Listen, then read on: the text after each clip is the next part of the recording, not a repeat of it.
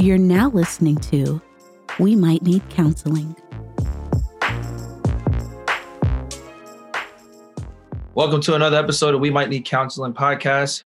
I'm your host, Dougie Cash. I'm Jovan. Are you ready to rumble Meredith?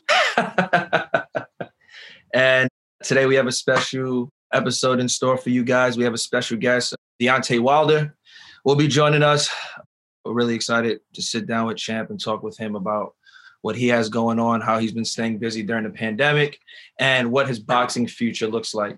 But before we even bring Deontay on, I want to talk to you, Jovan. There's been some big stuff in the news. Dr. Seuss books. Right. Dr. Seuss books. But no, I'm not even talking about that stuff. I'm talking about your boy, your GOAT, your favorite actor, Eddie Murphy, Coming to America 2. Yeah. We did a special screening on Wednesday. So, Joe, what did you think of Coming to America 2? What's that? What are you hiding behind your face right now? Exactly. What'd you think? I'm a ride or die, man. Like I love Eddie. He has a special place in my heart, and so did the original Coming to America. So I had very, very high hopes, and you know how it usually happens when you have very, very high hopes. You tend to be a little disappointed.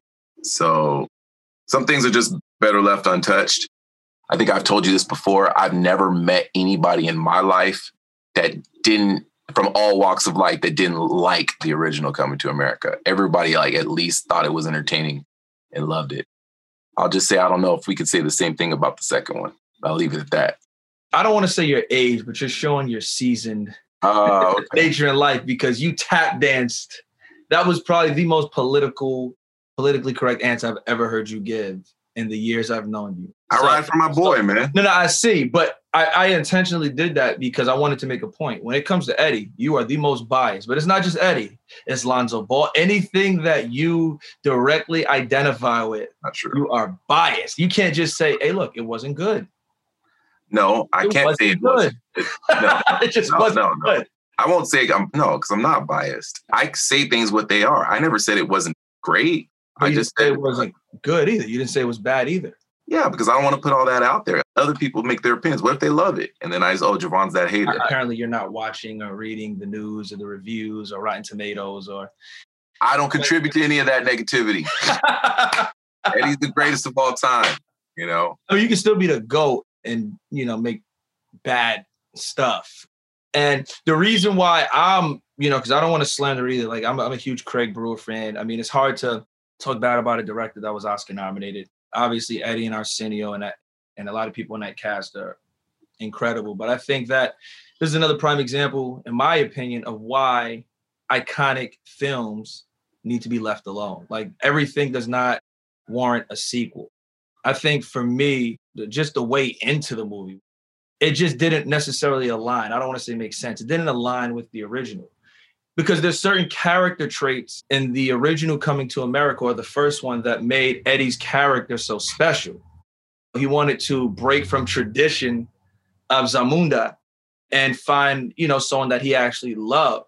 And even throughout the original film, if you remember, they were like the sister, Patrice, was trying to throw it at him. He's like, no, because he wasn't about that. So now in the sequel, after you sort of painted this rebellious heir to the throne, if you will, who wanted to go against traditions and sort of start this new legacy as he sort of ascended to the throne, you want us to believe that it just didn't make sense. It was very hard to. In the original Coming to America, and it's Heart of Hearts, it's a romantic comedy, but it's a cultural romantic comedy. We're seeing at that time, Black people as royalty, which I don't even think I can remember any movies before that. And there was an innocence and charm to Hakeem that we loved. So everybody rooted for him. So to go into this movie and say, oh yeah, he had a one-night stand and hooked up with a girl, it takes away from the universe of what happened in that first movie. Right. And it's so weird as they were aware of it. In the movie, they talk about the tale of how Hakeem found his bride in Queens, they go and make it come off this big romantic thing. Yeah, because that was a beautiful story. Mm-hmm. And it's yeah, but then all of a sudden, we're totally spoiling everything, by the way. But movie's out, bro. Yeah, I know. That all of a sudden, he just did a quick left and hooked up with Leslie Jones. It's yeah, okay. Right. All right. And by the way, look, Like, I love Tracy Morgan. So I feel like his small Role, I just love Tracy. I thought Leslie was funny in the role she had. Like I said, my core fundamental issue with the film was the plot, and then just like how they sort of made these characters sort of so far removed from the original. I didn't even like the wife in this one. I'm blanking on her name. I didn't like Lisa McDowell. I did like they made her so unlikable in that. There's so many characters in it. I think they were leaning so heavily on the nostalgia that they just touched on everyone. Like, oh, okay, remember this guy from this one? Remember this guy from this one? But in the first one, all those people that were in the movie were interwoven into the story seamlessly. So even though you could have made the argument that the first one was just a lot of Saturday Night Live sketches with all the different characters, it never felt that way. And this one, it's like, oh, we remember this one. Remember we talked about this one. Remember this. Right. So you're almost like, okay, when are they going to put Randy Watson on? When are they going to put the Reverend in? Oh, that's where he's going to be, And it's like, okay, it's fine. You're leaning heavily on the nostalgia. But at the end of the day, every movie needs to just have a good story. And you know what's interesting? I think that is what makes Cobra Kai, and it's not because I'm biased, but that's what that's true. That's what makes Cobra Kai so special, because they do a great job of sort of leaning into the nostalgia and sort of working in the 80s and not in all those things that sort of encapsulated those time periods. But the story is really good. And it's so good that it has, I don't want to call people fanboys, but people who are fans of the films question, wait, who was the bully? And I just think the way in was just so organically, brilliantly done. That's why it's doing so well. Go ahead. So let's pivot. We have Champ coming on right now. Hold on. Here we go. But yeah, so I'll never talk bad about anyone or anything. I was disappointed because I think, it's Eddie. We love Eddie. And like that film, I know especially for you and I, it's a special movie. Special film, man. Yeah, so for me, that's my top 10 all-time greatest. Yeah, that's my top 10. So I was so disappointed. Would you say that that's Eddie's greatest film, the first one? You know what? I would say that is. But here's the thing, because if you think about the film he did with Dan Aykroyd, Trading Places, I think that's an iconic movie. I'm just not sure my younger brothers and sisters, nieces and nephews would have the bandwidth to watch it because the look and feel is just so 90s or whenever it was made. But then you think about, but then you think about Coming to America. I think everyone loves that. Like my younger brothers, we used to watch it when I was still living on the East Coast. And that may actually be his greatest film. Yes, to answer your question. It might be. Everybody I've ever seen or talked to, they all love it. All walks of life. Yeah. It's like, I've never heard America slander. I agree. But it is what it is. I mean, hopefully it does well. They make a lot of money off of it. Move on to the next. What do you think about the Dr. Seuss things? We're going to talk about that later because I know you know what? My whole thing is while they're at it and they're trying to sort of do what's right, why don't we actually do what's really important and pressing? Like, let's change the judicial system. Let's change the way we're policed. Let's give reparations. Like, let's actually do things that's tangible. No one cares about Dr. Seuss, but I applaud the changes and things that they're trying to do to implement change. Let's start on things that are tangible and actually matters right now for us. It's funny because it's like, it almost feels like they're like, hey, let's fix these things that don't necessarily matter and no one thinks about. Because Dr. Seuss has not been relevant, since, I was a toddler. Dr. Seuss is relevant. You're just not a toddler anymore. You don't have any kids. Dr. Seuss is relevant.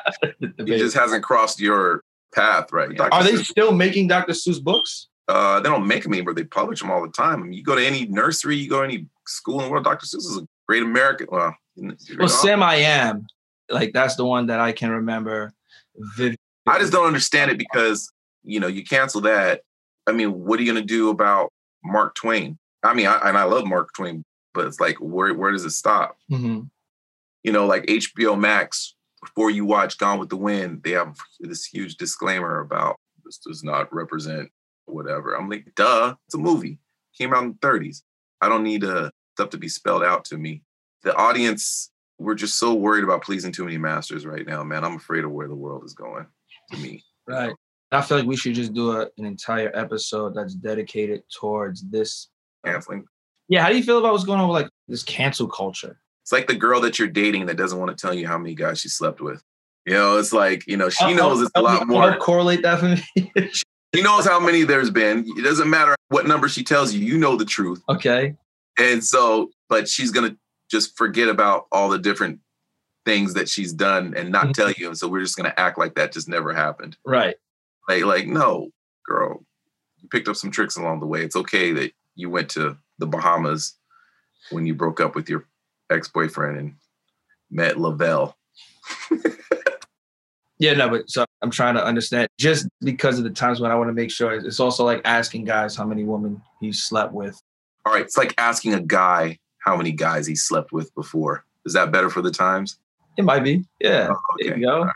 Yeah. You know, don't be kind of. I'm not interested. You know, it's a new day. This is where I get off the bus. I'm like, all right, my stop's here. You guys can have 2020 and beyond. Hey, I'm gonna save you. So how about them Lakers, man? How you feel? I'll go back to the 80s. You guys are 3-6 with AD being out. So since Anthony Davis went down with injury, the Lakers are 3-6. Who's third in the West?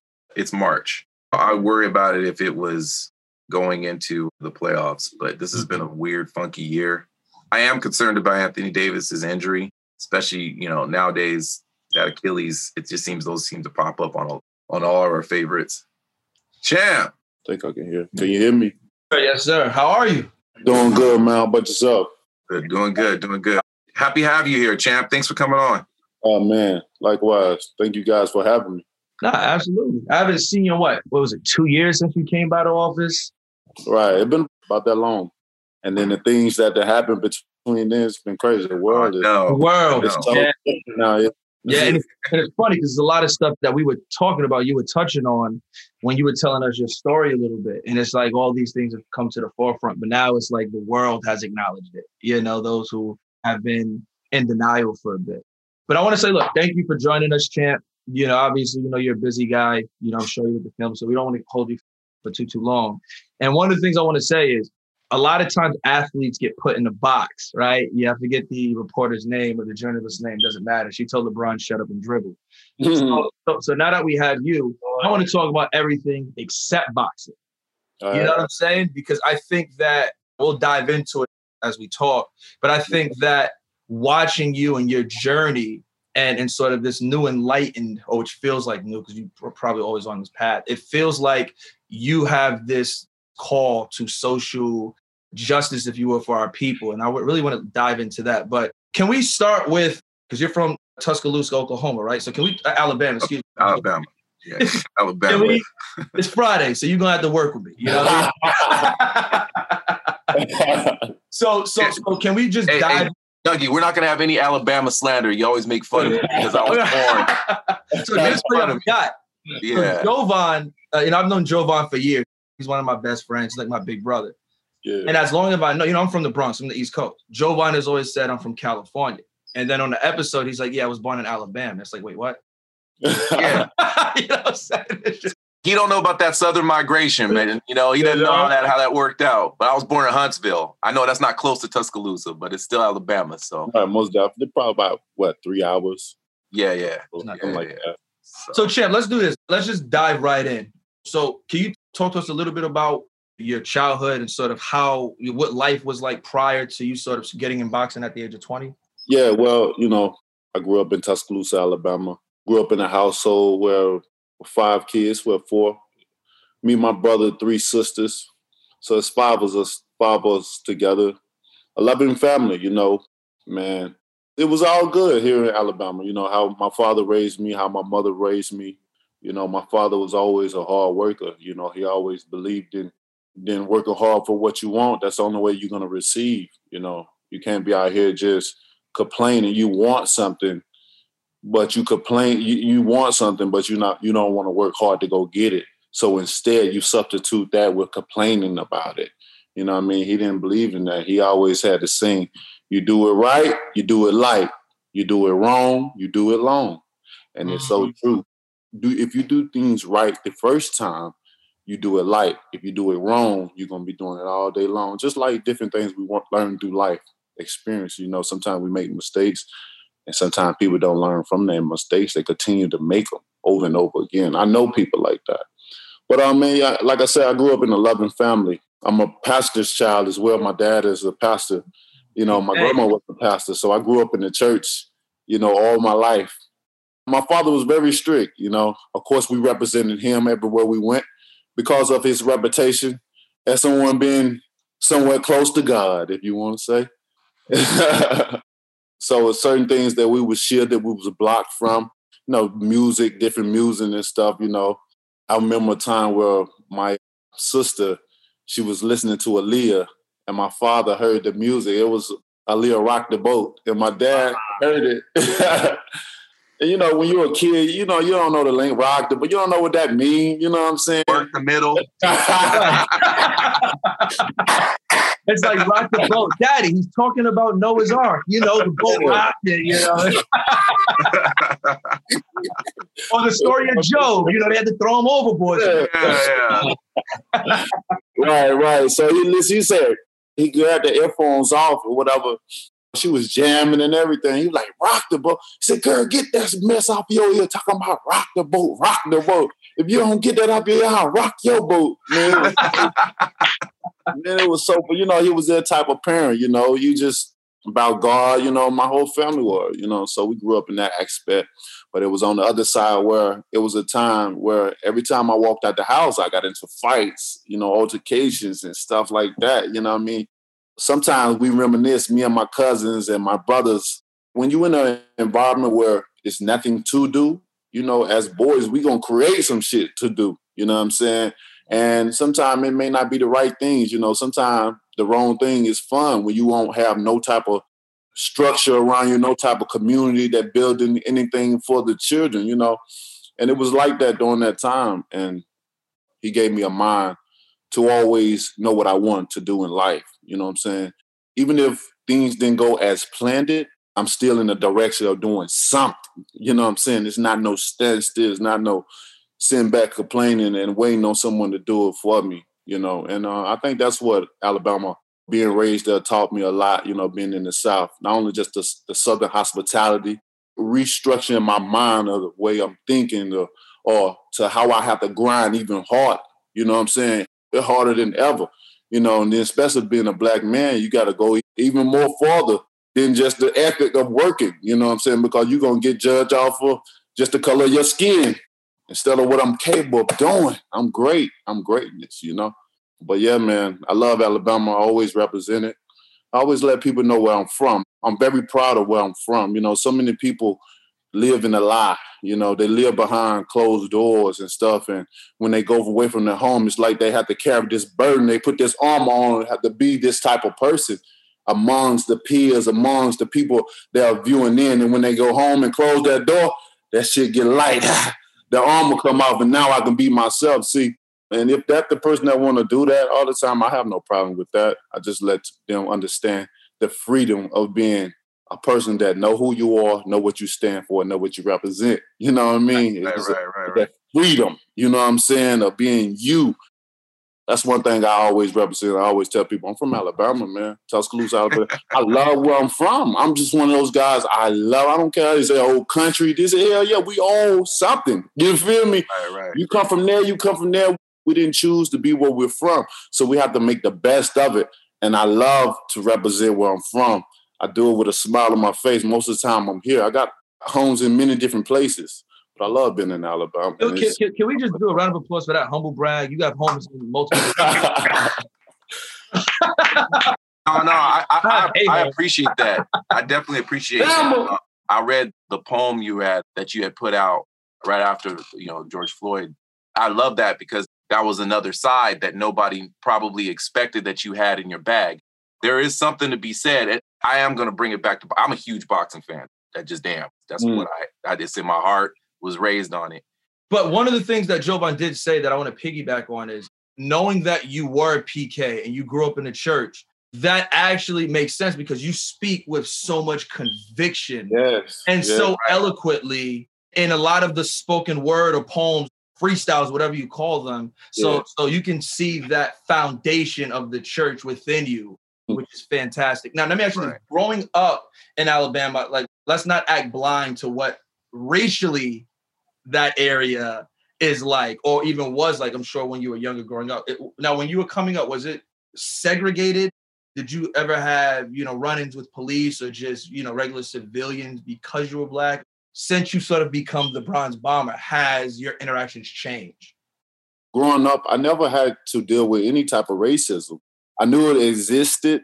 It wasn't amongst, my eye, just being in the hood and stuff like that. I mean, we just did what we did amongst the city that we was in, on the west side. So as a child, sometimes I try to sit back. Maybe I can't remember certain things, but I think any type of racial things or activity, that's something that automatically you'll come back and remember. And, sometimes I sit back to think about it because I've had that question asked before because of being where I'm from. I can't think of no situation, no time where I dealt with any type of racial situation, not even with the police, nothing. Not even in my adult time, Of course, you got pulled over by the police before. And those cops didn't want those problems. I just think, when I look upon that and to not have those experiences, I just think God just helped me. You know what I'm saying? I have a higher being over me that just hold me from those situations. Because my grandma always told me I was anointed by God, that God is trying to use. I used to get in a lot of fights and I used to be very angry. I guess I had a quick temper back in the time, Anything would flare me would just, that's when you talk about your mama jokes came out and stuff. You talk about, not to talk about Deontay Wilder mom. You say whatever you want, but don't talk about my mama. Right.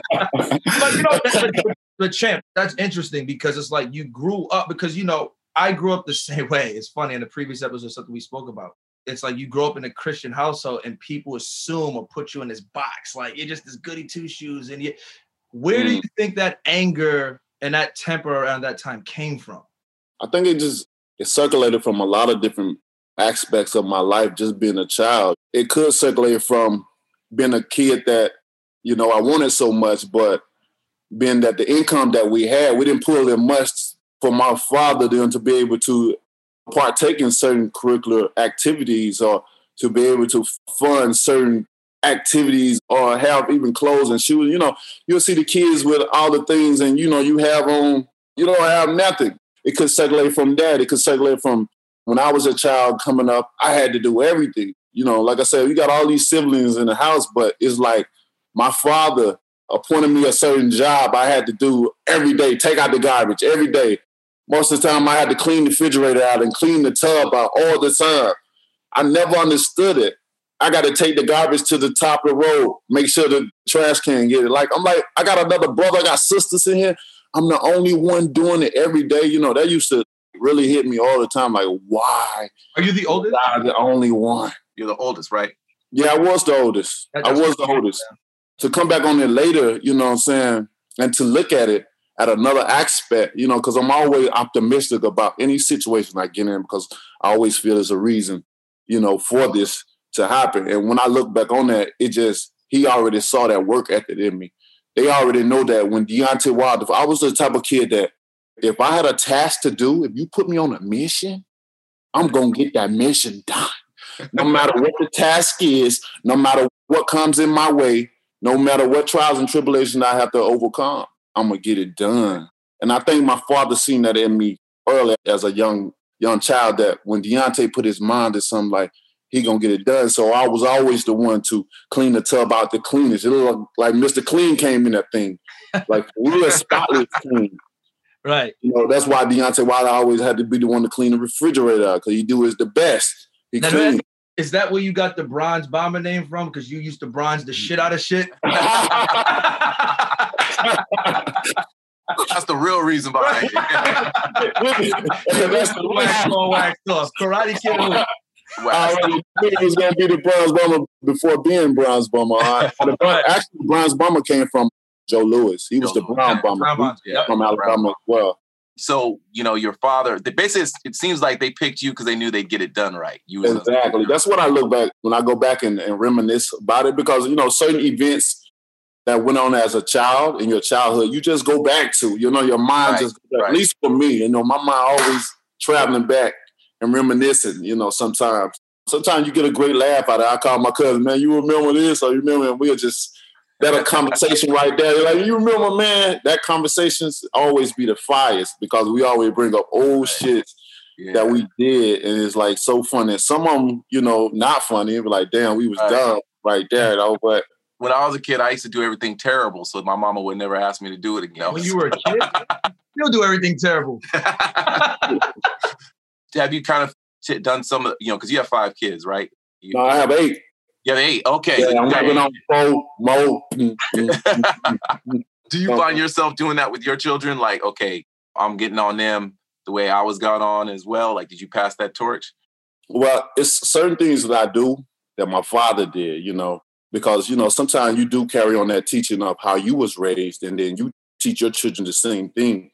But I always look at the theory as just because my father did something doesn't mean I'm going to necessarily do it. We have 2 different personalities, you know what I'm saying? We've experienced too many different things, certain things that I do that he did when we was a child and certain things that I do on my own. Just, I've seen different parts of the world more than him.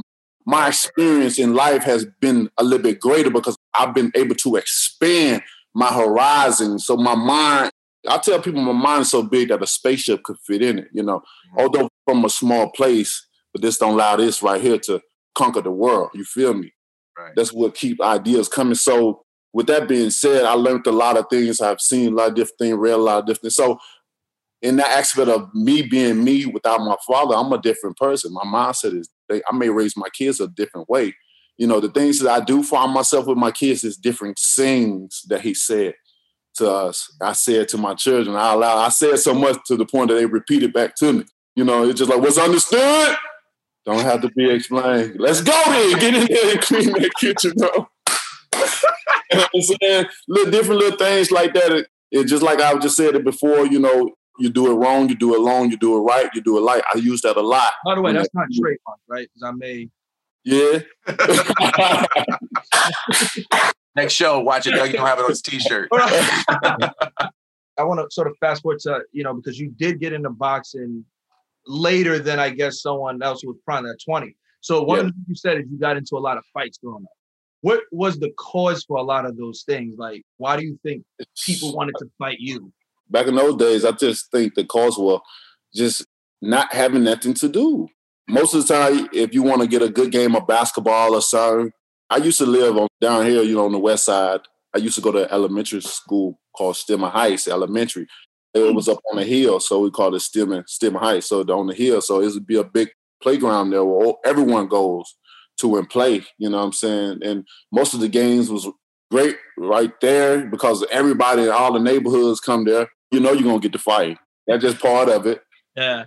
When you up in the hood, it's like you going to get to fighting. You're going to enjoy yourself at the time, Ben, but there's always going to be somebody trying you. Right. And most of the games was dealing with everybody coming together or, if you go to the project, you're always going to have good games in there. You know what I'm saying? We'll play football and, we'll be tackling with no pads on and shit like that. Hot potato with the football.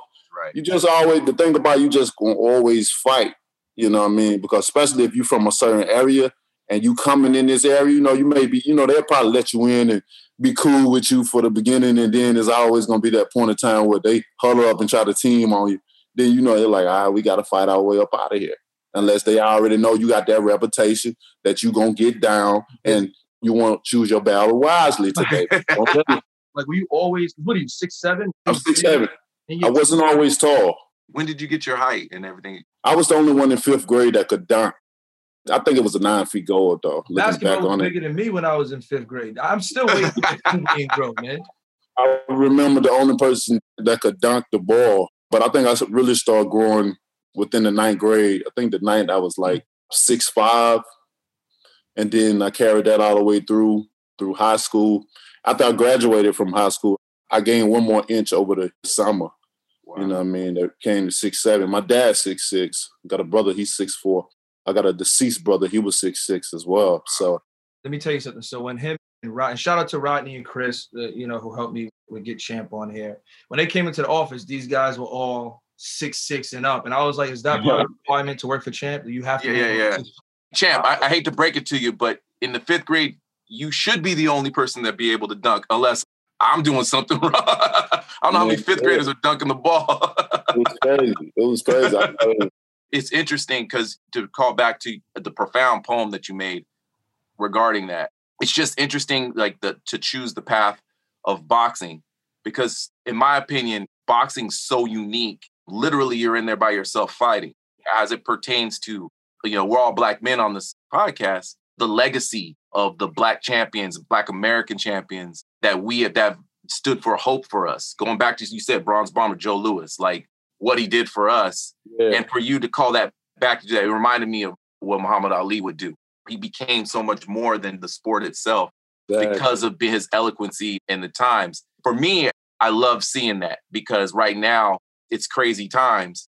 We are getting put in these boxes and stuff. You're the champ of the world and you're an American Black champ of the world. Your voice, it means so much to a lot of people. How do you feel about that legacy? You're obviously aware of it. Like, how does that, your approach to you and your profession and what it means to you? It means for sure, as you can see when I speak, I'm very passionate about it. And it definitely goes back to watching my father preach or how passionate he was, over the years and stuff. And I guess that is just instilled in me, especially when I'm passionate about something. You really see it come out of me.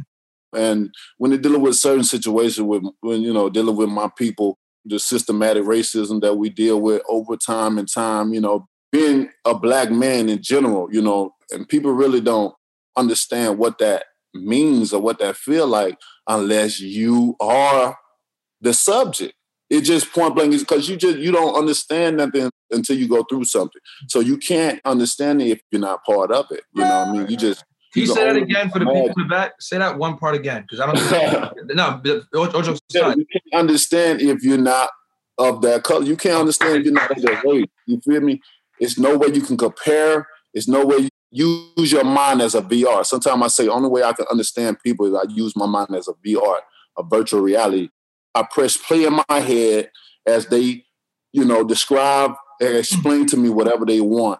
If you're not experienced it or been a part of it, you won't know what it feels like. And you should have a limited know what it feels like to go in a store and, even if you have money and still like, why y'all motherfuckers watching me? You know what I'm saying? Or go buy something and they may look at you because of what you look like, Certain things I've experienced is because of others. I learned from not only my experiences, but from others' experiences as well. I'm very vocal about that. And I think being on the platform in boxing, it allowed me to be able to have a platform, a stage.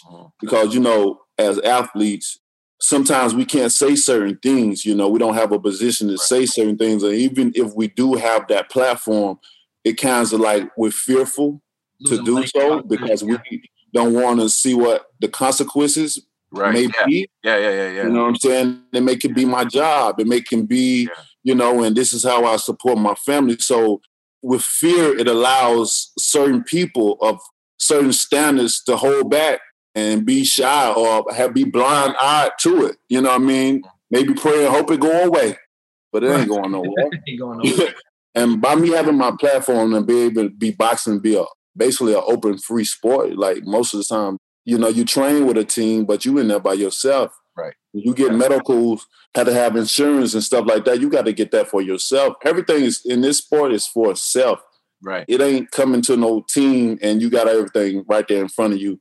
Right. You just pick which agency or pick which people you want to go with. Everything for us is just solo. We solo dolo in this sport. Right. And we had to, do it on our own. I'm the one that speak, and then I speak for all of us, even in the sport. Because we know what boxing, man, over the time and the history of time, we've seen all our great Black men come into sports and champions, and they always had to go through something. We can't be good enough for this. Black don't sell, or, we don't have the top pound for pound Blacks, or, it's always something dealing with the Black man, and that's just what I don't understand. And being able to be so vocal, because my father always told me to be myself and no one else, no matter what. You cannot laugh. It ain't funny. You don't care who you talking to. It can be the president. If he crack a joke and ain't funny, don't laugh. Because, you have some no fake stuff. You feel me? Some ain't funny, they'll just laugh. Like you just look at it and you're like, man, you know who eat cheese or not like that. I just wasn't raised like that. Right. And, and having that platform, I want to speak up You just never know who's listening. I have a lot of people that look up to me, that follow me, that hit me up all the time, to let me know certain things just because of what I talk about, how I speak freely about it, and I don't shy away from it. I get so much love, man. It amazes me to get certain messages that come in, whether it's on social media or whether someone calls someone that person that know me to tell them, yo, tell the champ this. If he come here, he good, or we got his back, or we behind him on this or that. It's a good feeling to get those things come in, you know what I'm saying? It allowed me to know that I'm using my platform for the greater good and I'm doing something right. Even though I get a lot of hatred to come at me, but when I get a lot of negativity to come at me and stuff like that, keep in mind, I'm a private guy. I'm a homebody. I love being at home. You know what I'm saying? I'm very private. But when I feel passionate about something, I want to speak, I make myself heard. I let it be known. You know what I'm saying? I use my social media. So most time I post, sometimes I don't. That's just me. It's just that passion that I got to have for this, man. I think I got a job to fulfill, not only just being an athlete, you know what I'm saying, but being someone that inspire people, to motivate them, to give great hope. I done had guys got out of prison and text me and said, man, I've been keeping up with you, and I love how you just take care of your kids. I want to be a better man. I love, just the simple things that we do in life that can affect people. And we may not even know it, because for years I always looked at myself like, who am I? Like, how can I change them? I'm just doing what I do for my kids because I'm so passionate. I'm passionate about giving them generation wealth. I'm passionate about leaving something behind for them, not just living in the moment of myself and enjoying it. And then later on, like for me, I'm a type of person that I think about my children's presence and their future. Right. So not only they good right now, but they're going to be straight. If something happens to me, anything, I already got it laid down. It's already been done. I got wheels and all. I think about them now, the things that I build for them now, the different places that they have, the different structures that's going on within Wilder's enterprise. I allowed them to understand. When I cook for my children, it's lecture time. I want to understand what's going on in school, how you feel about this, what you think about that, what different subjects. We talk about, subjects dealing with our people and what's going on. I want to hear what they have to say from the 3 years old on up to the 16-year-old. You doing that, you're already breaking the generational echoes, if you will, where parents back in the day were dictators. I never got asked what I thought about something. You know what I mean? Right. So you're honestly like you're sort of conditioning your kids to be thinkers and individuals, which I think is really cool. So let me ask you, because I know we sort of jumped ahead with, I sort of methodically want to build up to that, and I hate to go backwards, but let's just do it in a quick manner. So who was the person that approached you to say, hey, you thought about boxing? I know you were fighting. Like, who was that person that approached you to say, hey, maybe you should start training? My situation was weird because I was in college during the time. For which sport? Were you playing a sport or no? I didn't pass. I didn't do great on my test to go to a major college, so I had to go to a community college. Yeah. You know what I'm saying? That was the whole plan. During that time, I had a daughter that was on the way, and it really just made everything change for me when I had my daughter. When I knew that I was going to have a daughter, I knew I had to get out of college. I knew I had to drop out at that time, and I had to do something. It was time to grind, not for real, because it wasn't all about me anymore. Right. And I was just thinking about ideas of what can give me fast money right now without doing the wrong thing. You know what I'm saying? Because sometimes we think about certain things, and sometimes people think, try to do the right thing, but it just, desperate time calls for desperate measure.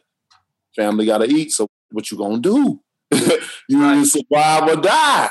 Right. So they're left with no options. Nothing else. Again, that goes when the thing of if you ain't in that situation, you really won't understand.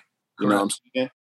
I thought about boxing because I felt I was ignorant to the sport. I feel like every fighter that stepped in the ring or on TV or whatever, they made a lot of money. You know what I'm saying? You just don't know. You know what I'm saying? You just see them on shit. They on TV, all these people there, they got to be making some dough.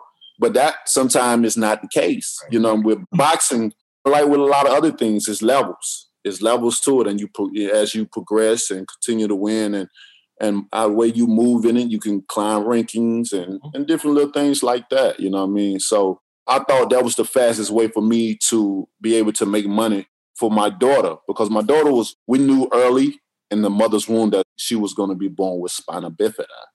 So, being a young man, I was 19. I didn't understand that disorder or what it would take to take care of a child that has that, but as the doctor described the challenges and the pros and cons of it, I took up on that responsibility. I was ready and I was willing and able to, and that time for her to have a baby. So, during that time I had to put things in line. So it was crazy because I had a good friend in college. We used to always meet up and exchange different thoughts of mine and stuff like that. I told him that, I got a baby on the way, bro. I got to, drop out and stuff like that. I'm thinking about boxing. He thought it was a great idea just from the jump because, he done went to high school with me before. And, He knew what them hands do. You know what it do. So he thought it was a great idea just all that. So 3 days prior to us talking about that, just the boxing thing, he had a guy in the local gym that's in the city that where we was from, wanted him to box and try it out. He was a tall guy himself, but he wasn't a fighter. He was a lover. I'm a lover and a fighter. Yay. You got 8 kids. So he called me immediately. He like, yo, I got this guy. He trying to get me to box. But we were just talking about it. I like, yo, no, get his number. I'm going to call him. We going to go from there. So I ended up calling the guy. We ended up meeting somewhere, and then he took me to the gym. Now, you got to keep in mind, I'm like 20 at the time. Been in Tuscaloosa all my life. We was based off of football, basketball, different things. Right, like even have some baseball, soccer. You don't see boxing. You didn't see boxing. You didn't hear about it. You didn't, nothing. Mm-hmm. So when I got up with this guy and he took me to this gym, this boxing gym, Sky Boxing Gym was what it was called. And when I went up in there, man, you ever heard of this things like people hearing heavenly bells? Hallelujah. Hey, yo, when I walked up into that building, those heavenly bells, hallelujah, my ears was like lighting it up. It felt heavenly up in there. I could hear the heavy bells thumping. I could hear people on the speed bells. I can hear the boxing talk. I can see the guys in there sparring. I can smell the funk of hard work, dedication up in there. You feel me? The love and passion of a recipe. The funk of hard work. I'm putting that on a T-shirt. And I felt like I was at the right place at the right time. Man, that feeling of just knowing like, dang, this is where you're supposed to be. So, I went up to the guy that owned it, was with JD's, which is my longtime trainer. And I told him, yo, I want to box. This is what I want to do. But he see kids coming here all the time saying this is what they want to do, but not knowing what they going to get. What it entails. You feel me? Yeah. You know what I mean? So at that time, I'm just this lanky guy coming in. He said in his mind, he was thinking the basketball court's down the street because you don't think you're going to survive in this jungle right here. You know what I mean? That's what he was thinking. But he didn't know I was coming there for a reason. He didn't know that I was one of the unique, just one of the rare cases that God will bless his gym with to walk in there, Sometimes we can be too naive. We can look past, our blessing. Our blessing can be right there at the door.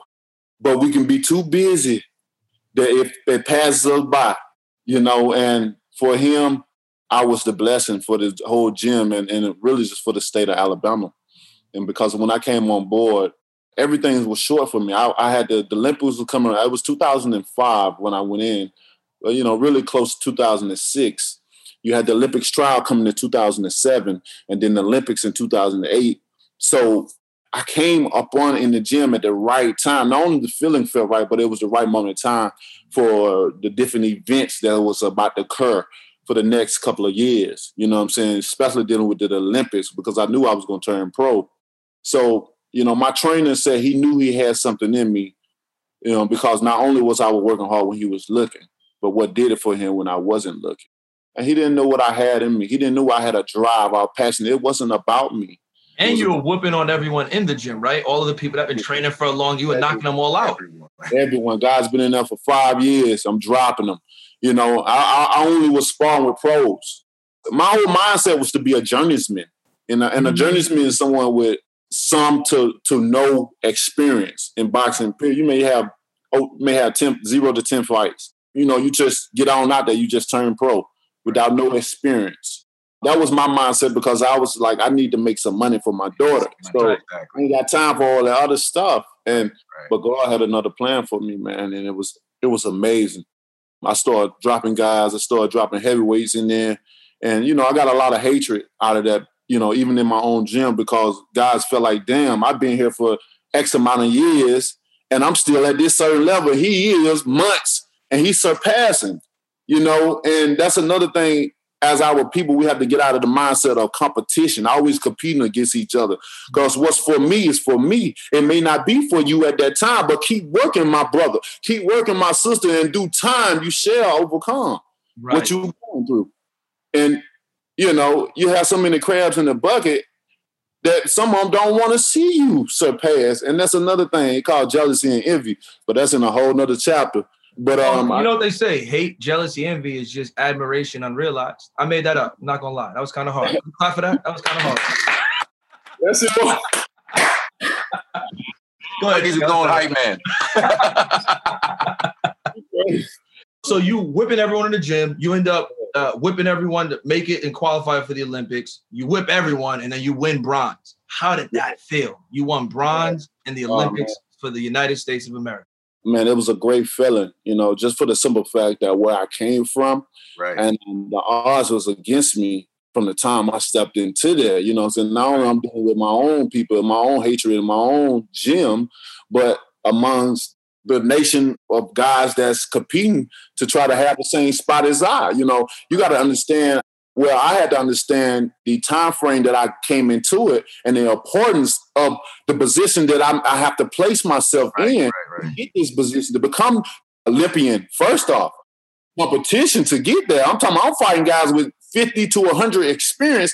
And here I am. Who do I think I am, coming with 10 bouts, 12 bouts, 14 bouts, competing with different guys all over the world that does this on a day-to-day basis. Some country, hey, that's all they get paid for. Eat, breathe, and eat that. So I had to really just grind and come up and to just put it together because my focus was on my daughter. I went from holding a dog chain picture of mine because I had to leave my family. I had to move to Colorado, when I made the Olympics team. Right. So, I had to leave my daughter behind. Although when we was getting paid, I would always send money back to my daughter. Always. Every time. Pay bills. I was still paying bills while I was in the Olympics. So I was still being a parent and a father while being in the Olympics. And, as a fighter, that's, it's kind of crazy. But all that just having the driven from having the dog tag of my daughter to have some remembrance.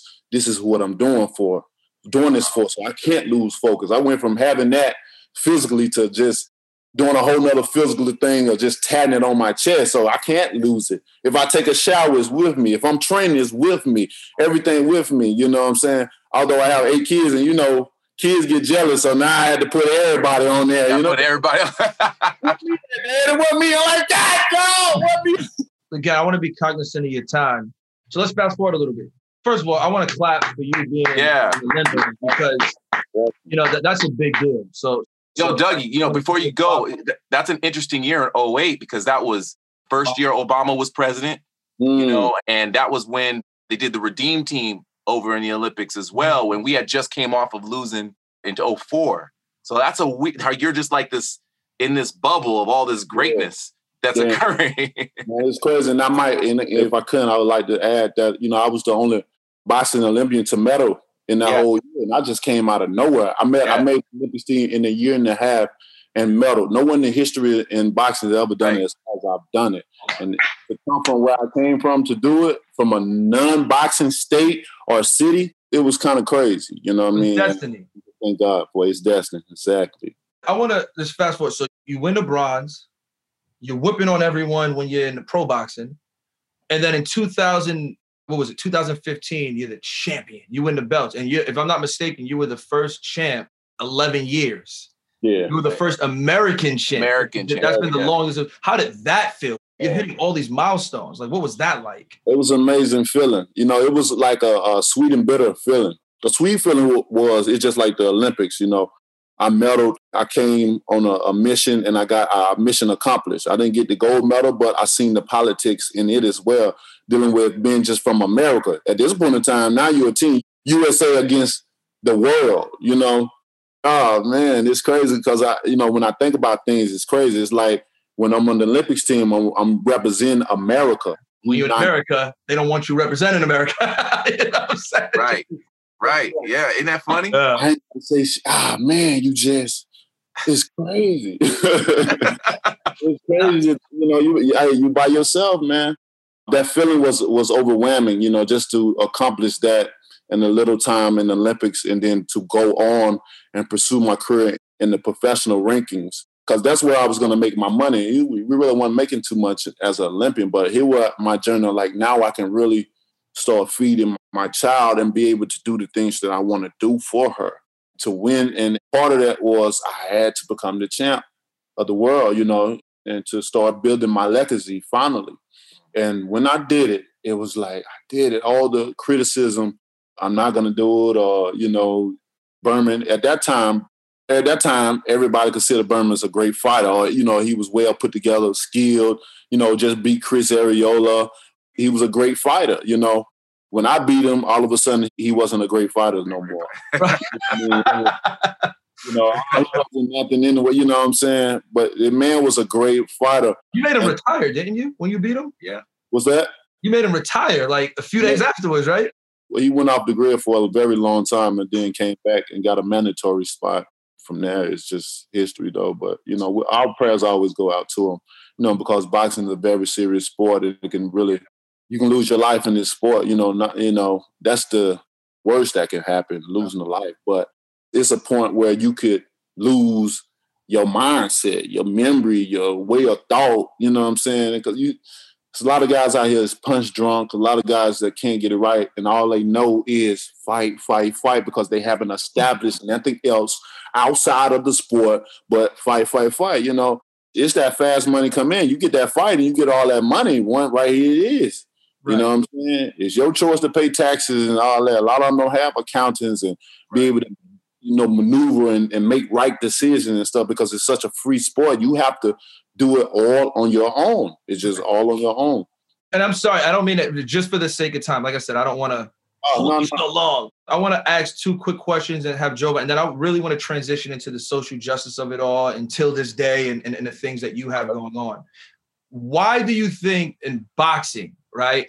Why do you feel like its popularity is on a decline when you have guys like you and you have guys like Anthony Joshua and you have, a lot of the bigger name people? Why do you feel like its popularity is losing? Do you perhaps think it has something to do with the politics and the judging of matches? It has a lot to do with the politics, of boxing, period. Boxing is a dirty business, man. Some people would say it's a shitty business. It's a great business when you're making money. And I guess everybody happy when they're making money. It's money driven. So with that being said, I'm not going to bash my sport at the same time. Although I speak facts of it, it's a monster of a sport. But we in it for a reason. I love it. I'm in love with it. She a monster of a sport. Trust. You hear I say it, trust. And that's hard to come by, especially in building a team because it's money driven. Right. And desperate times calls for desperate measures. And what would you do if you in a time of a need and somebody offering you something? And you got to always remember envy and jealous. We talked about it. So with that being said, it's a sport that I love and I'm going to continue to do it and show my greatness in it. I got a lot of things that I want to do dealing with this sport and stuff, but the politics definitely plays a big part of certain things happening, certain management, promotion companies. Certain guys don't want that fighter to fight certain guys because they have a plan for that guy. And there's a lot of ways you can maneuver around a lot of things in boxing because of the money, the under the table part of things. And, it's a lot goes on, it's a lot goes on. But with that being said, because you can feel your passion and love for the sport, how do you feel about some of these parody fights, like the Logan Pauls fighting McGregor or Mayweather wants to fight Logan? Like, how do you feel about things like that? Do you feel like it's making a joke of the actual sport, or you feel like no? I love this sport so much. Even though the risk comes with it, I love it to death. And if anyone that has an interest and has a creative idea or way to come in and want to shine light on it, any type of way, then I'm all for it. Especially if it's making money for them. I mean, if it's making money, it makes sense. Can we clap him not being a hater like everybody else? For real.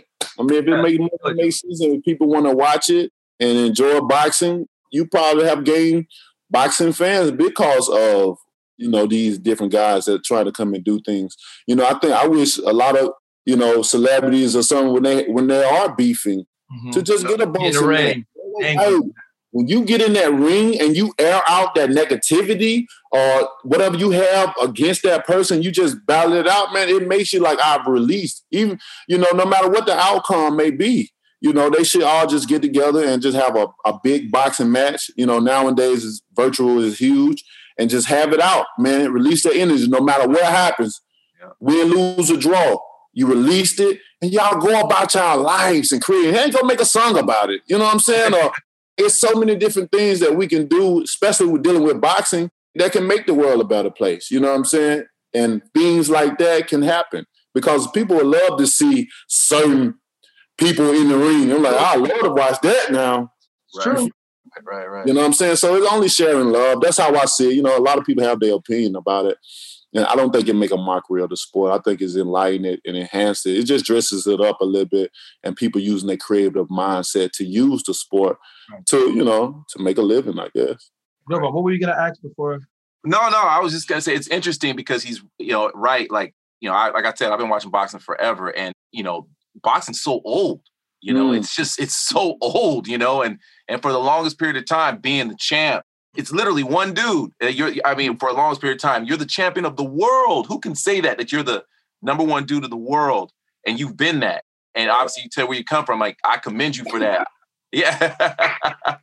I love that because that being the number one spot for our people who always been told that we're disenfranchised, that we ain't nothing, to be the best in the world when across the world. I commend you for that. And I love that. Part of me is proud of that. Of course, I can't fight, but,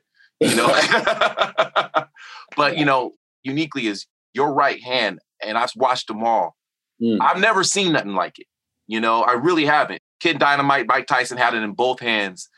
But the way that you can just stop a truck in the middle of a fight with their right hand, did you always have that power in that hand? Did you always knew you had that? I always had strength, period. I was always that kid you couldn't really figure out, It's just like as an adult now, people can't figure me out. They can't really just figure me out. They don't know what type of person I am, what I do. A lot of people think, because I box, that's what I carry with me home and stuff like that. But I've had many people that I've been around that their mouth dropped because I'm a totally different person than the athlete or who I am. It's just certain things that I speak about and stuff like that. And I'm sure, too, because physically, if you think about how you look, like you're tall, you're 6'7", kind of skinnier compared to like the shorter, stockier Mike Tysons of the world. So they're like, where the hell did that power come from? Exactly. Like, this is from the heavens. You know what I'm saying? That's what I was about to get into. Sometimes we go off for how a person look and we already are, Yeah.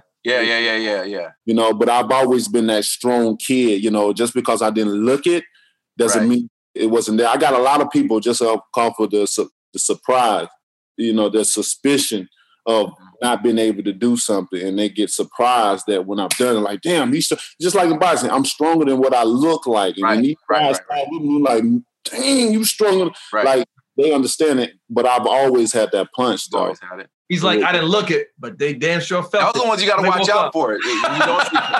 So my second part of the question, we talked about a little bit with, obviously, UFC is a big in competition. It's combat sports. I'm not the biggest UFC guy, but obviously that's gained popularity. Do you think that it's because of maybe the infrastructure? Because, they have a league. Everybody has to fight everybody in UFC. That's just kind of how it works. Would you like to see that in boxing? Would you like to see that boxing God would incorporate a league where everybody has to fight everybody? Or is it better for you the way it is? I love that they have that structure. They got one guy that's running everything.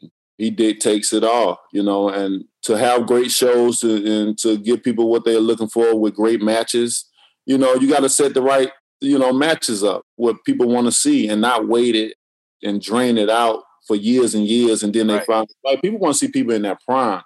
By them having that governed body of under one man, it makes it better for them. The best is going to have to fight the best. And I would love to see that in boxing because, that's one of the things that I tried to change up, coming as a heavyweight. I wanted to fight the best of the best. I don't shy away. From that. I don't shy away from a fight at all. I love this. And if you love it, then why would you not want to do it? I want to give, for me, because of how I came up with nothing, and everybody got their own story of how they came up with nothing. But, my story of coming up with nothing, by having nothing, and it makes me work even harder to do what I need to do, and I understand the structure of money and not having it. So as a paying customer, whether you're coming to witness the fight in person or at home, it's still fun coming out of your check. And that's something that you got to put, well, this is the have fun account that I got to take out of that. Because the little amount that some people, $100 or $69, that could be the stretch of paying a bill or a mortgage or something. And to know that some people risk that, they're like, man, I got to watch Wilder because of who he is and what he stands for and all that, or he got a strong punch or whatever they want to watch, man, I take that in consideration, just the smallest thing, because I've been there. I've been in that family household where bills cut off for months and months and you don't have, I know what it feels like. So for me to come from that point, I think about that. And for me to do that, I want to fight the best. If you're going to pay for me, I want to give you the best that you can pay for and you feel like you got your money's worth. So I would love for that, the structure to happen. But will it happen? I doubt that. With all the politics. So, Chet, let me ask you a question. And now I want to sort of transition to your social justice journey. You think about guys like Jack Johnson and Joe Louis sort of being the face of the Jim Crow era. You think about Ali, the Vietnam War and him damn near losing everything. But, now you find in 2021, he's like loved by all for everything but boxing, What was that moment for you where you felt like I have to use my platform to help my people? Like, what was it? What was that moment? Just getting into boxing, I always felt like that what I would have to do, just be a voice and speak up for my people, gather their attention. And by me being able to knock guys out, especially drop everyone on the canvas that I fight, they hit the canvas at some point in time. That was people want to see when they come to see boxing.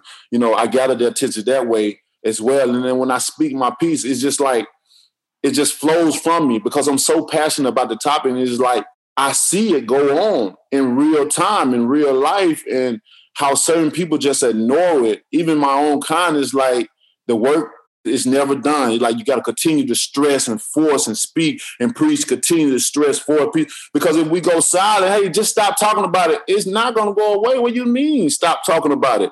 Nothing has ever been done by being silent. Things have been changed by speaking and being active in your speaking and preaching. And, I love that I'm a man that's brave to use my platform for that because I'm so passionate. I mean, look, I love my people, man.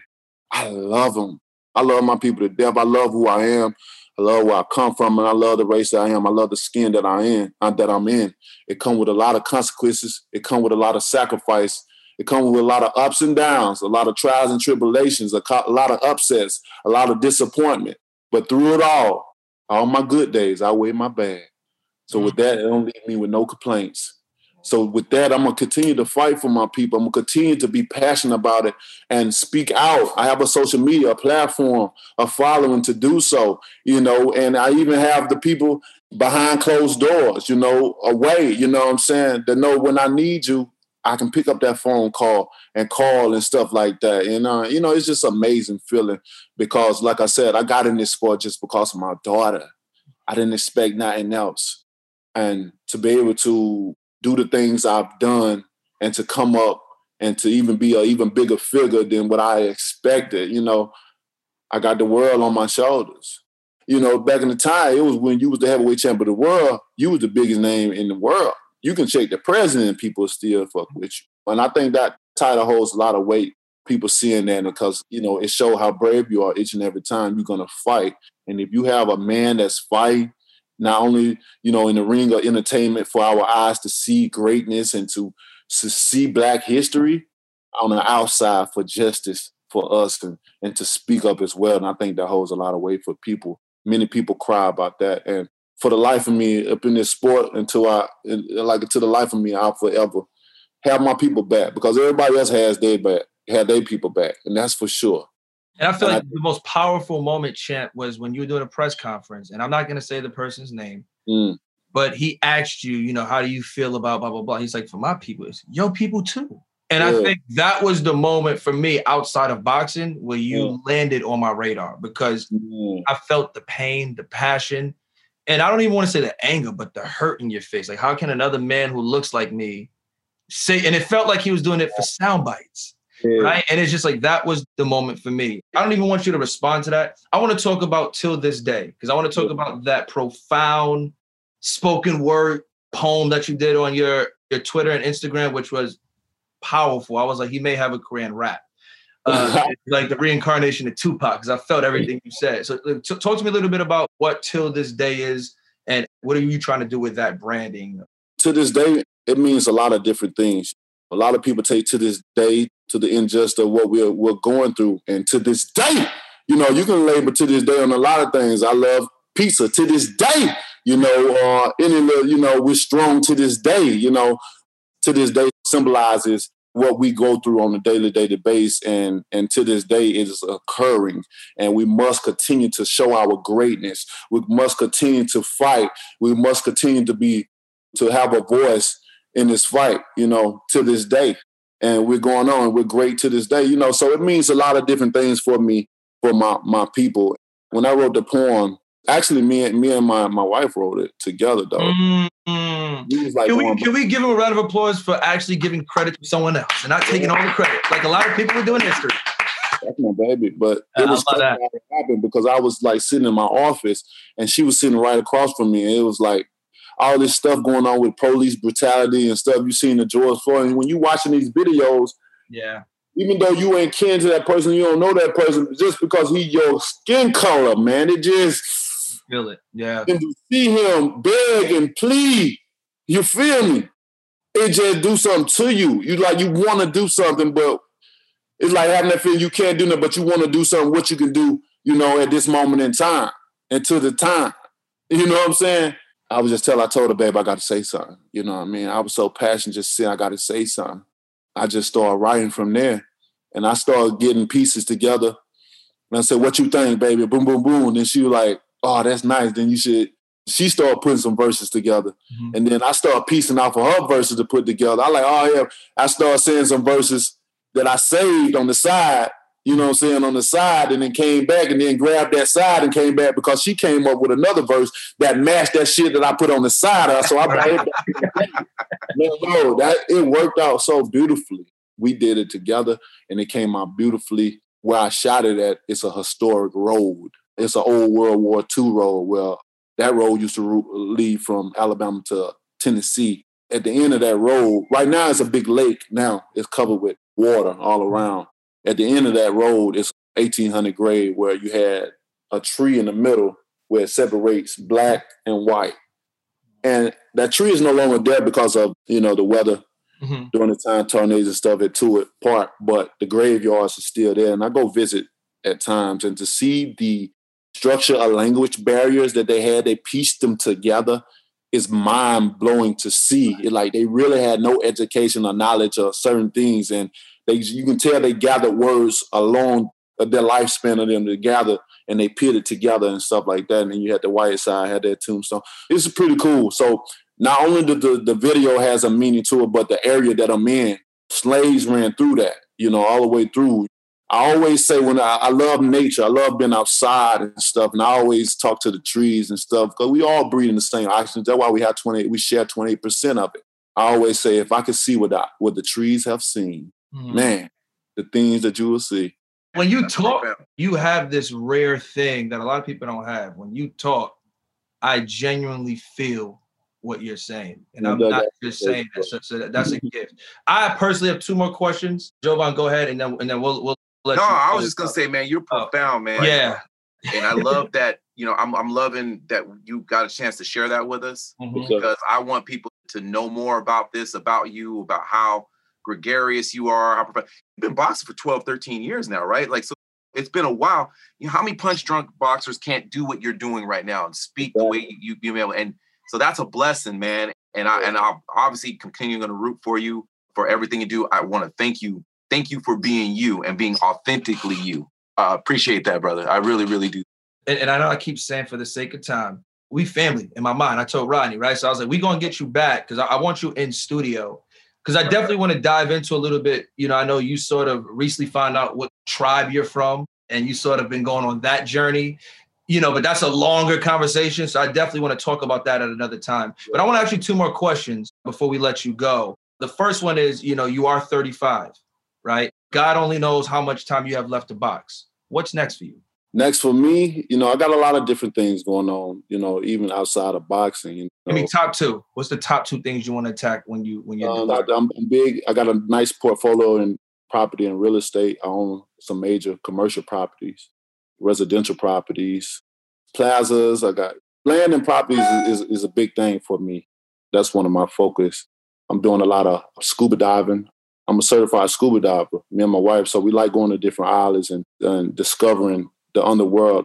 I'm actually thinking of creating a treasure diving team, a bomb squad treasure divers. That'd be hard. You know what I'm saying? I know some guys, some travel, you know, I keep up with scuba diving a lot. It had some guys in Florida, found some treasure and it was worth $400 million. Florida tried to sue them for it. Yeah, sign me up. I'm in. Scuba diving, I'm in. Yeah. I'm in. I got my brother and my dad. I'm training them, you know, and I'm going to get them certified too. And so, because I'm really serious. But I got a lot of different things outside of boxing that I'm doing for me, you know, in the future. Like I've already got into it a little bit, but acting is one of my passions. Yeah. Myself doing acting. I got great ideas of movie writing. I even got this movie in my head right now that I want to write about. We're offline about that because I remember we met before, but I want to hear about that stuff, like especially because I can actually see you transitioning into that same way The Rock. I can see you doing that because you just have that presence, but you just have that charisma. Last question: 100 years from now, how do you want Deontay Wilder to be remembered? 100 years from now, when people sit back and reminisce about Deontay Wilder from Tuscaloosa, Alabama, I want them to do what I'm doing now. When they say my name, smile. When they smile, I want them to have that feeling deep in their heart like he was a great man for us. He spoke up for us. He stood for us. He accomplished so much in his life. You got Jovan crying. Jeez. Wait, this guy talks. I'm light-skinned, man. You know, it happens sometimes. That's what I want people. He was a man that was, you know, misunderstood and just love. I want people to give me my flowers now, though. I don't want to wait till 100 years to get no flowers. I want them now. But I just want them to know that I was a passionate guy that loved his people and wanted to. I love all people, just wanted to provide my greatness because everyone has greatness. For greatness is only determined by service. Yeah. Say that again because I'm going to steal that too. Go ahead. Yeah. Greatness in them. I tell you what, I don't know if the service, I don't know if he lost signal or not, but hopefully he logs back in. But I tell you what, that like when he speaks, he has this conviction and you feel everything he's saying. I can only think of one person that had that. And that was Tupac. You know, for me, it's not just, it would probably, as Ali was like that. I've told you this before privately of the importance for us as Black people, how much weight we've put on, you know, our idols, and whether it be athletes or, you know, actors or singers and things of that nature. You know, he's in that rare category. The people that are in his category, look at Ali, Tyson. I figured, okay, yeah, because I was like, we can't get rid of him like that. We got to make sure. No, Chip, I want to do this. If you have the link, because we can't let you go like that. Like I need you know what I'm saying? Like we need 2 more minutes. So if you can, just jump on your phone and we'll wrap it up. And I appreciate you. No, but all I was saying is that like to see him make the most out of that, because you know it's that passing of that torch we always talk about. There's so much more to him that the audience needs to know, the world needs to know. It's dope that he was on here today. This was a good pool, brother. I tell you what, I'm more proud of you. Oh, thank you, man. And it's because, and you're gonna think I'm trying to be funny, but I'm not. As long as I've known you, is the background that you have. He's always been really shy about, but the fact that like you're like that's. Remember what Champ said? It's like a lot of times we go out and we put on this vibrato, we put on this character of who we are. We come home and we take it off because we feel like we're ourselves. And I feel like you are starting, and I've actually literally seen your growth as long as we've been rocking. And it's like you're starting to get so much more comfortable in Jovan. So I want to just give you a round of applause for that. I know you think I'm being funny, Appreciate but that. I'm not. Is that Scoob back there clapping too? That's cool. Happy belated birthday too, Scoob. Did he hit you up on your birthday? Yeah, he did. Okay, I'm about to say, come on, bro. Yeah. No, man. But like, I think, well, we all know we've been dealing with this big pause button called COVID. It is a time to reflect on who you are and being comfortable with who you are and being happy with who you are, because we don't know what the future has. So, you just got to do you. But no, it's dope, man. It's super, super dope. Like, yo, he's got a lot more to him. I wasn't expecting scuba diving. No, that's interesting. If you look at his IG, he does post quite a bit of pictures with the scuba gear on or what have you. Could you imagine finding that like treasure, like that $400 million? I can. Yeah, I know, right? I can. You gotta believe it, and then it'll happen. I'm back. Yeah, you back. Yeah, we can't let you go like that, champ. So Go get the charger. So yeah, you were saying you want to, like 100 years from now, you want people to remember Deontay Wilder with a smile and say he was always for his people, right, wrong, or indifferent, whatever. He genuinely cared for, stood up for, and spoke up for his people. And I can think of one other person that's an athlete that is doing what you're doing, and his name is LeBron James. So you're in good company. So I want to give you I want to say thank you so much for jumping on. Hopefully you did get some form of flowers from Jovan and I. I want you to know you're appreciated, your passion, unparalleled. And I'm not just saying that, like I genuinely mean that. And everyone knows, I have this thing in me called contrarianism. I made up another word. I do that every episode. I'm a contrarian in some regards. And I usually don't care for a lot, but it's like, you really are, when you sort of step outside the ring, you get to sort of dive into the mind of Deontay. You're a fascinating person. And I genuinely hope you understand the power you have with your voice box. Yeah.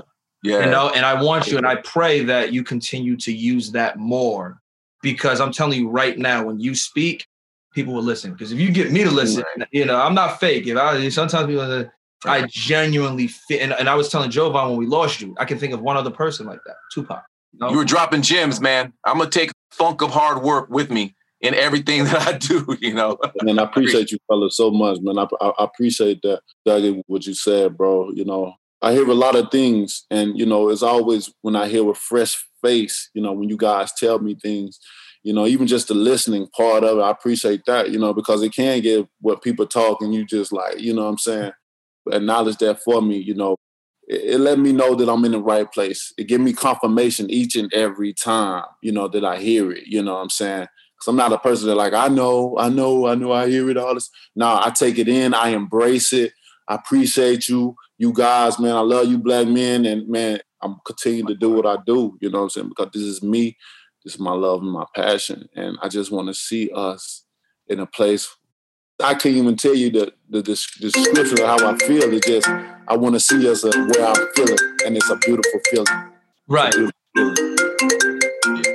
Well, thank you so much for. I got one more obnoxious question. Can we get a bomb squad just for the culture? Let's go. Man, love it, man. Hey, I appreciate you coming through, man. We can't wait. Once all this, we get this things lifted and everything, we got to do something in studio together. You know? Most definitely. Hey, y'all got my number. Y'all know how to reach me. So I'm definitely down for it. I think it'll be a great thing. But till then, love, peace, and God bless, brother. I'll talk to y'all later.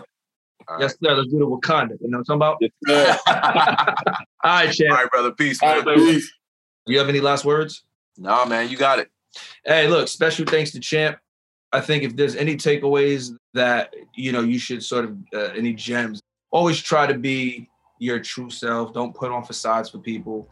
And don't be scared to lose your livelihood for speaking up for what's right. And I'm going to just leave it like that. This is another episode of We Might Need Counseling. I'm Dougie. I'm Jovan. Good night.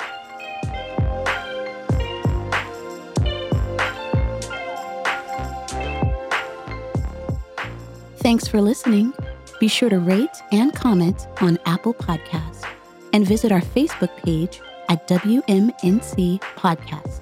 You can also find the guys on Instagram at Dougie Cash and at Jovan_WMNC.